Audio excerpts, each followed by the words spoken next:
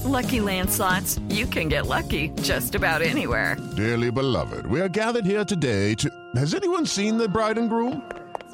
Sorry, we're here. We were getting lucky in the limo and we lost track of time. No, Lucky Land Casino, with cash prizes that add up quicker than a guest registry. In that case, I pronounce you lucky. Play for free at LuckyLandSlots.com. Daily bonuses are waiting. No purchase necessary. Void where prohibited by law. 18+. Terms and conditions apply. See website for details.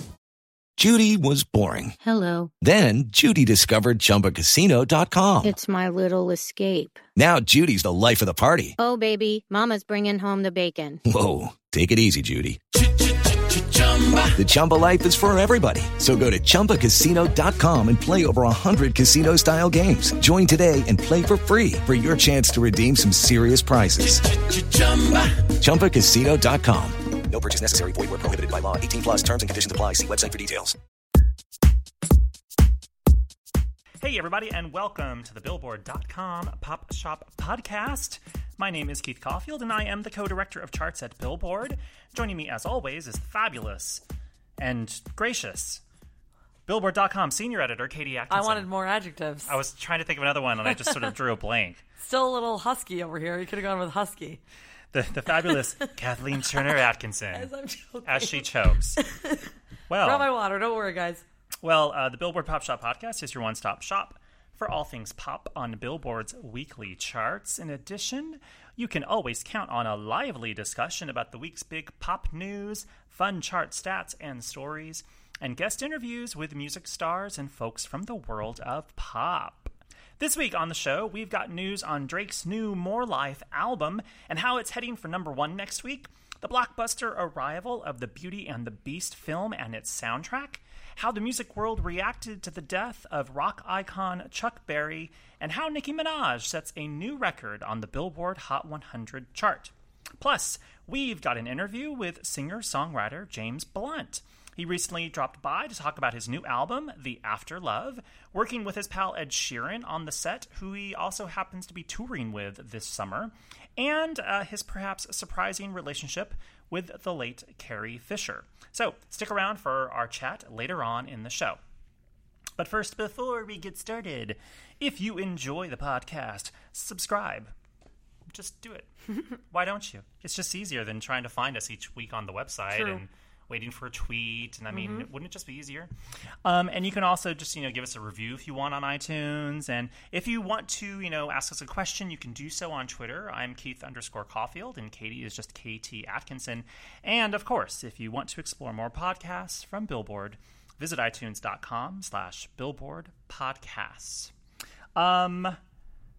Well, Katie, let's hit 3 of the biggest music headlines this week over on Billboard.com. And you should know, since you are a senior editor of the website. This is true. I have to read everything that goes on that thing. So, wow. The first one, of course, is Drake releasing More Life. His playlist is finally here after first announcing the project back in October. It debuted on Saturday on Drake's OVO Sound radio show on Beats One. I was listening. You were listening live? I had never listened to OVO Sound before, and I actually was listening live. Wow. Because I wanted to see how this thing rolled out. I'm guessing you and many other people who might never have listened before tuned in. I think so, yeah. There are 22 brand new Drake songs for fans to digest, and 19 of those 22 songs hit the Billboard plus Twitter trending 140 chart the day the album came out. And shortly after its release, Drake even had every song in the chart's top 10. Yeah. There's obviously lots of chart news to break down with Yes. this one. So, Keith, what does it look like? Do we have some early chart numbers already? Yeah, we do. The industry forecasters suggest the album could earn somewhere in the range of 500,000 to 550,000 equivalent album units in the week ending March 23rd. And that would be the biggest week for any album since Drake's own Views album last May, when it did a little over 1 million units. Interestingly enough, and that means it'll be #1 on the Billboard 200, which would give Drake his 7th #1 album and his 7th #1 in a row, and his 7th album to debut at #1. It's good to be Drake. Interesting thing about this is that the album will likely set the record for the most streams generated for an album's songs in a single week, because the album is selling well, but not incredibly well. It's going to do like maybe 200 to 250,000 in traditional album sales. Right. The rest, for the most part, the bulk of that will be streams, which isn't terribly surprising. He's kind of billed this as a playlist, but it's still an album. You can stream it as an album. It's about 81 minutes. You can buy it as an album. And it's coming out on physical CD and vinyl in a week or two. Mm-hmm. So this effectively is an album. But it's a huge moment for streaming services, and he already broke a bunch of one-day Apple and Spotify records in terms of the most streams generated for an album's songs. He already broke both of those records. I believe both were on, I want to say, Sunday, the day after the album came out, because the album came out on Saturday, so all these records were set on Sunday. So yeah, it's just a huge week, and that's just preliminary numbers. The numbers could get bigger or get more focused as the days move on. And I know we were wondering, when it was billed a playlist, how many songs might be on it. And obviously it's longish song-wise for an album, right. But time-wise, it's pretty much a traditional album length. Because, I mean, you can fit about 80, 81, 82 if you're really pushing it on a CD. And this album is, I think it's 81 minutes. Yeah. And there's 22 tracks, 2 of which are interludes, but they're kind of like songs. They're just like 1.5 minute interludes. But for the rest of it, it's like basically... it's music. Except for when Drake is sampling himself in his own AMA's speech from November. Oh, really? Yeah. I missed that one. Throughout the it's different songs, I think, throughout the playlist. He's telling people to, like, keep his name out their mouth in his AMA speech. Oh, that was the AMA speech he was sampling. I kept wondering because I heard that a couple times. I'm like, where is this coming from? I really love sampling your own voice. That makes me laugh. Well, you give yourself permission. It's true. Yeah. That's right. He's like, do you clear the strike? I clear it. Yeah.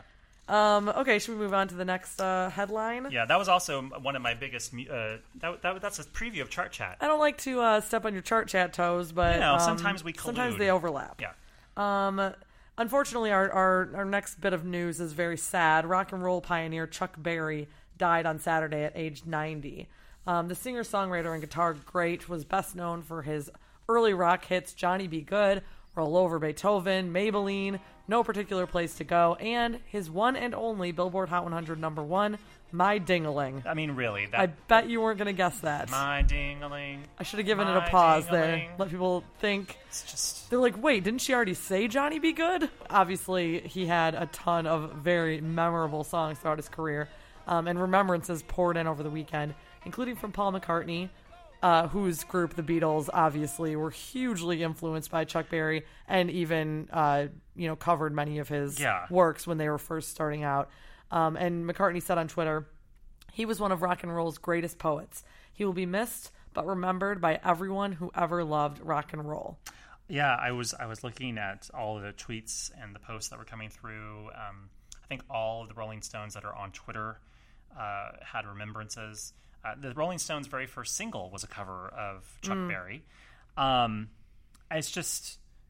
rock and roll as you know it today was basically formed or was helped formed by Chuck Berry. Any rock band that you love was either influenced by Chuck Berry directly or influenced by a group influenced by Chuck Berry. Yeah. There's just zero question. And even if you don't think that you are incredibly familiar with Chuck Berry, you actually know his music. And even if you've just watched Back to the Future, sure, you're now familiar with Chuck Berry. Yeah, I mean, for an artist whose biggest hits came in the 1950s, I think that people before the today Hot 100 even existed. Yeah, that people today have a lot of familiarity with his songs. And I mean, I mentioned.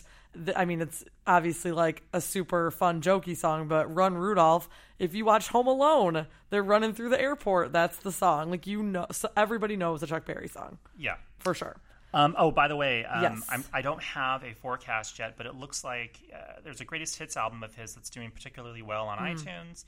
I believe it's called The Definitive Chuck Berry. It's like a 30-track collection. It's a fairly large collection. I don't have a forecast yet, but I'm assuming that it's going to probably come back or possibly just debut on the Billboard 200, which would give him his first charting album in a couple years. I think he was on the chart, I think in 2012. But stay tuned to .com, Billboard.com, for news on Chuck Berry's possible chart impact next week. Well, and he happened to be working on new music. That's right. And a new album, and his family plans to move forward with it. I believe June is what they're thinking for a release date, which is what they were thinking before he passed away. And it would be his first new studio album in 40 years.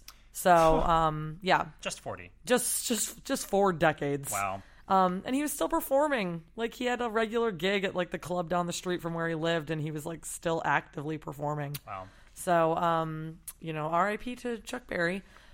Much happier news for our final headline. Beauty and the Beast, the live-action Disney movie, hit theaters over the weekend, and it earned the 7th biggest box office opening of all time, and the best ever for a PG-rated film. So, right out the gate, setting records. It earned $170 million in the U.S. and $350 million globally.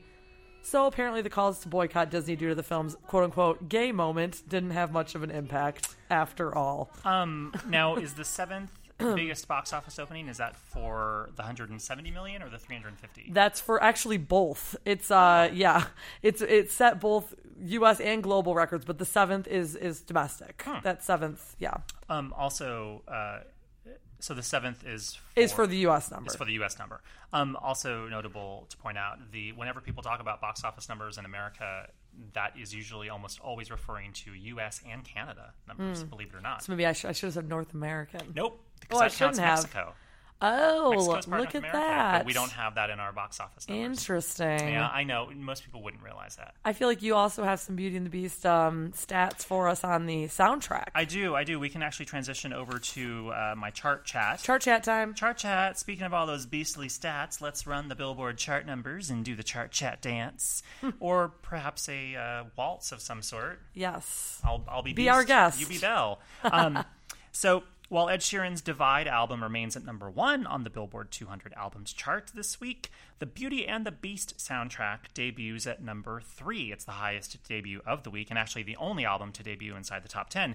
It earned 57,000 equivalent album units in the week ending March 16th, and 48,000 of those were in traditional album sales. Of course, these figures are according to Nielsen Music. The Beauty and the Beast soundtrack beats out the number 19 peak of the original 1991 animated film soundtrack, because of course the new live-action movie is based on the animated version from 1991. And mind you, the new album's numbers were racked up before the movie came out on March 17th. So we could see the album hold on handsomely in its second week on the charts as it basks in the glow of the movie's blockbuster premiere. But then again, maybe it won't. Who knows? We'll find out. It probably will. It probably will. It seems to be doing well. The second, the number 2 thing on my list is wanting to talk about Drake, but we kind of covered most of Drake already. But stay tuned for more possible record-breaking statistics throughout the week on Next week, we'll really get into Drake. I mean, who knows how many of the tracks from the album could end up on the Hot 100. Drake has a tendency to have the entire album show up. Mm-hmm. And also, a lot of the album is very catchy and kind of poppy. I was surprised Billboard by that. called it yacht rap. Really? Wow. Kind of like, Drake's reached that level of success where he just kind of talks about, being on boats and living the life. When you get to a certain point, it's like, what is there left to complain about? Yeah. When you get to that sort of like Jay-Z, like Drake status. Yacht rap. Yeah. Well, our third and final note of the chart chat dance this week, over on the Billboard Hot 100 songs chart, Ed Sheeran's Shape of You is number 1 for an 8th week. But farther down the chart, there's some diva-licious action as Nicki Minaj beats Aretha Franklin for the most Hot 100 hits ever among women. Nicki's 3 new songs all debut on the chart, giving her a total of 76 hits, which beats Aretha's 73.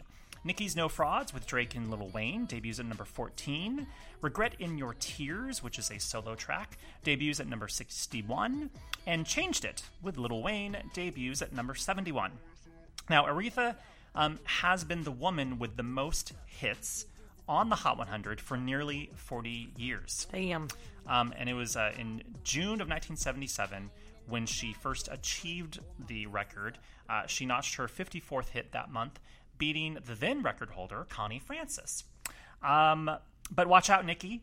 Taylor Swift is right behind you, as she has 70 Hot 100 hits, a number that is sure to grow as soon as Taylor drops her next album, as Taylor generally sees most of her album tracks reach the list, even if they aren't even official singles. But, knowing Nikki and her proclivity to release a trio of songs in a week, I don't know if she'll ever be catchable. I think it's doable. Yeah. Well, I don't know. You know? Because it's like if Taylor put her album out, like, in the fall, which is typically Taylor time. Possible. Taylor time. Taylor time. I feel like a lot of Nicki songs will come out between now and the fall. True. There'll be a lot of collaborations and features. This will be something to look forward to. Indeed. It's funny, a lot of these crazy records are all, you think they're unbeatable, and then they're unbeatable. Look at what Nicki just did. 40 years. She just beat a 40-year record. Well, after all that music news and chart chat, I think it is now time for our interview with James Blunt. The singer-songwriter recently stopped by the office to talk about his new album, The Afterlove, working with Ed Sheeran and Ryan Tedder on the set, and how he went into making this album not with an audience in mind and getting past a kind of pressure that he felt from the public following the huge success of his debut album and his #1 Billboard Hot 100 hit, You're Beautiful. I thought it was kind of interesting. He actually talks about how he just kind of had this like moment of sort of revelation where he just went to this album kind of thinking, let's just not worry about stuff. We don't need to make another #1 hit. Yeah. But then maybe that's what will give him another #1 hit. You never know. Hits come from the most strangest places. You never know.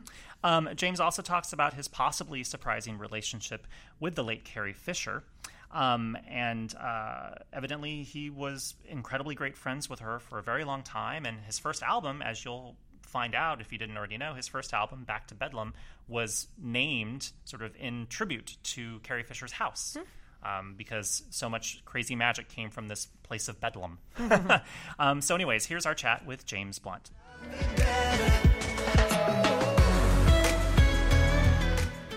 Welcome to the Billboard Pop Shop Podcast. James Blunt, how are you, sir? Yeah, I'm really well. It's great to be back here in the States. Well, thank you for stopping by to talk about your new music, specifically your new album, The Afterlove.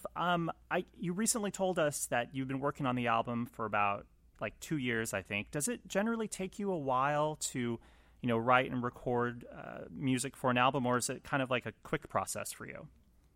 It does normally take me a while. I tour for 18 months. I normally go home, wash my clothes, and then start about making an album. And normally I would write 25 songs, record it over a space of maybe a year.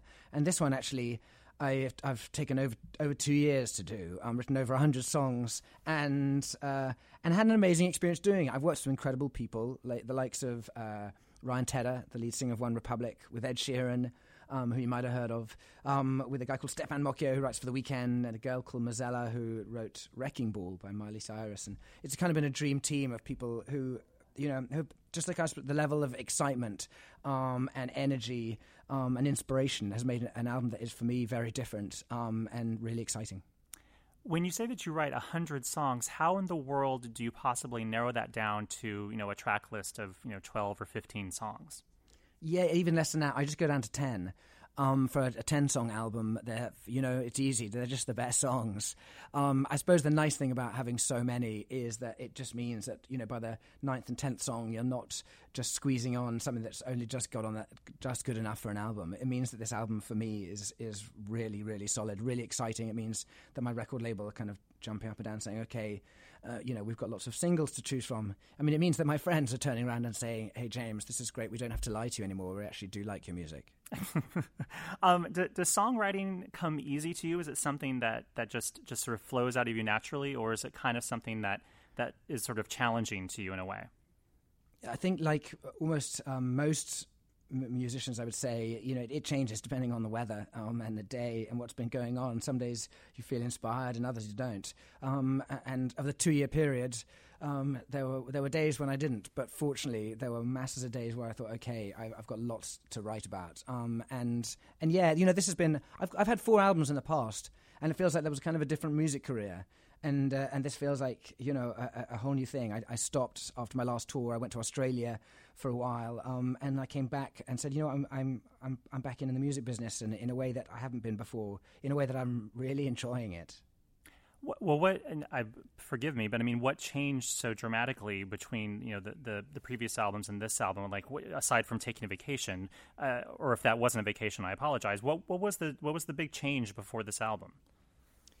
Well, I suppose, you know, I was thinking about, you know, what has happened? Why does it feel different? I suppose I got married, had a kid. That might be something.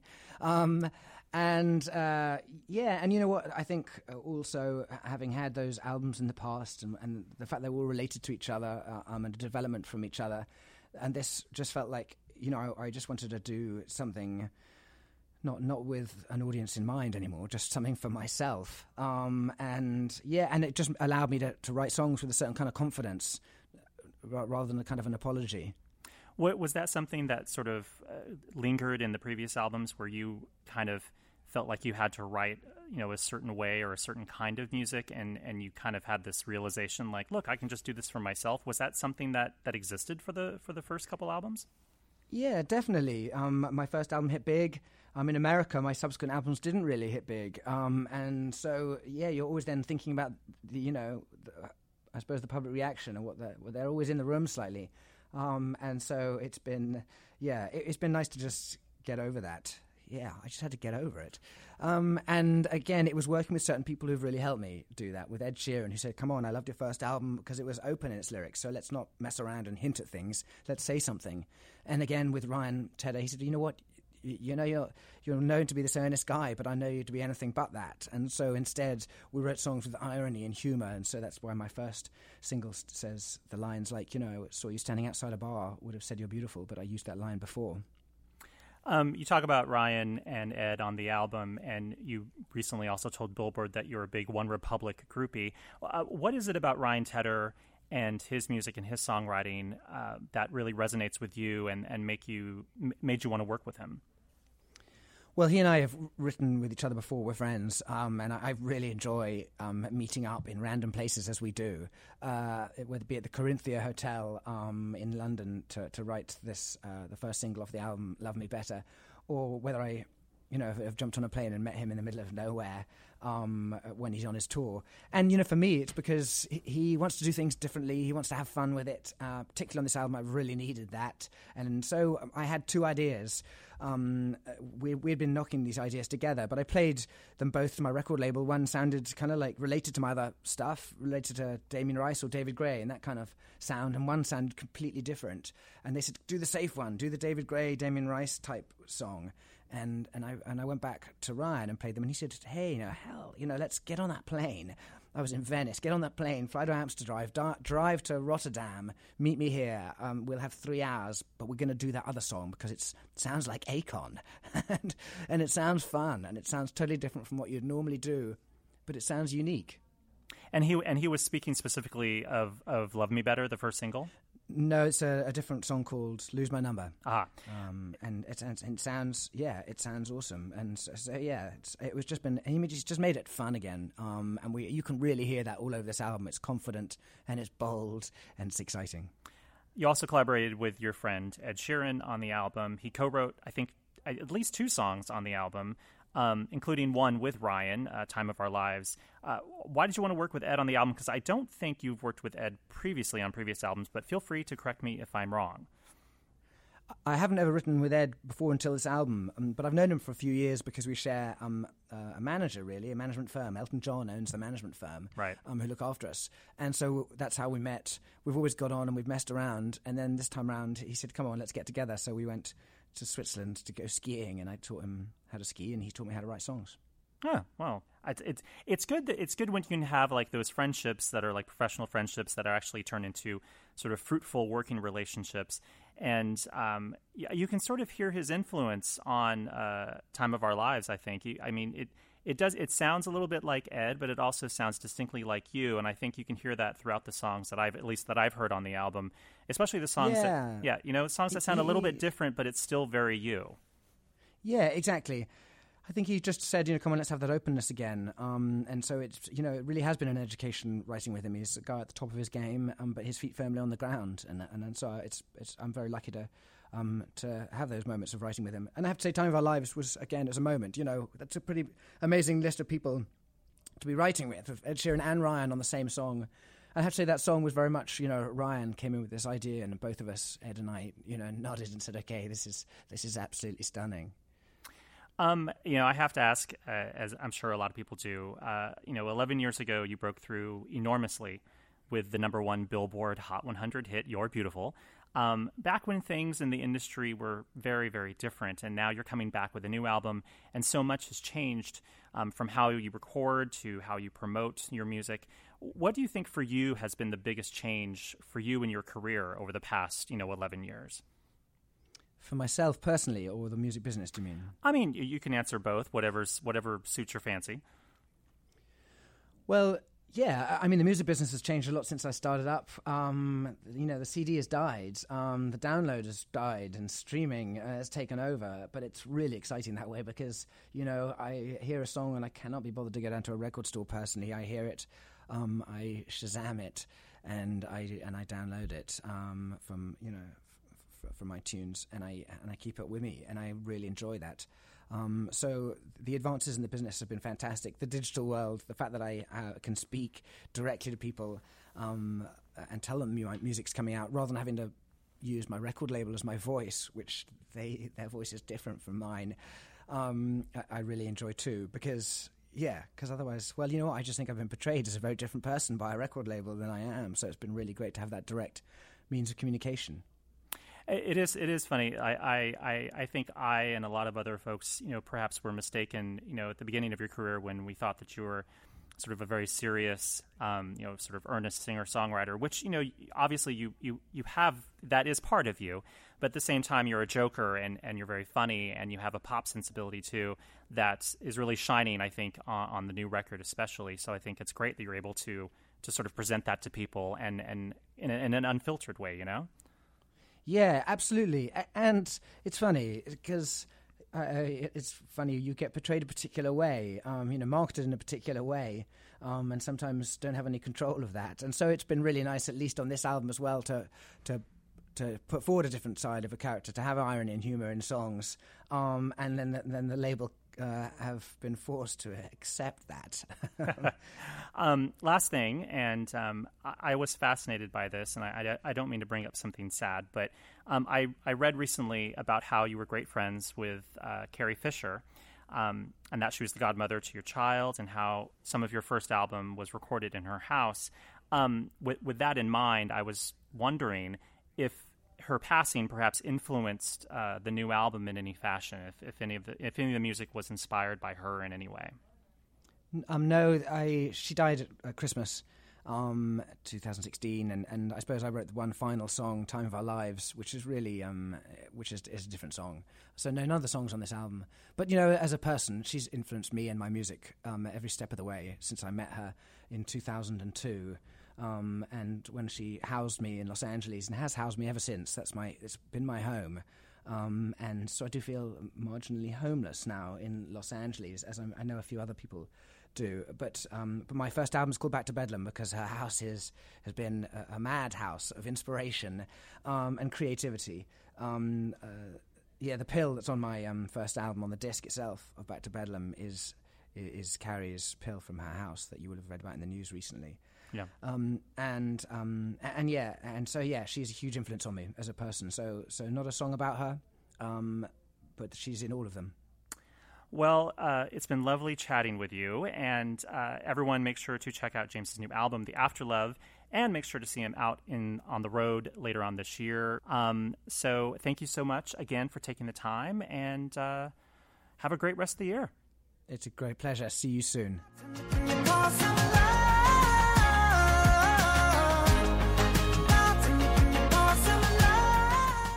Thank you so much, James, for stopping by.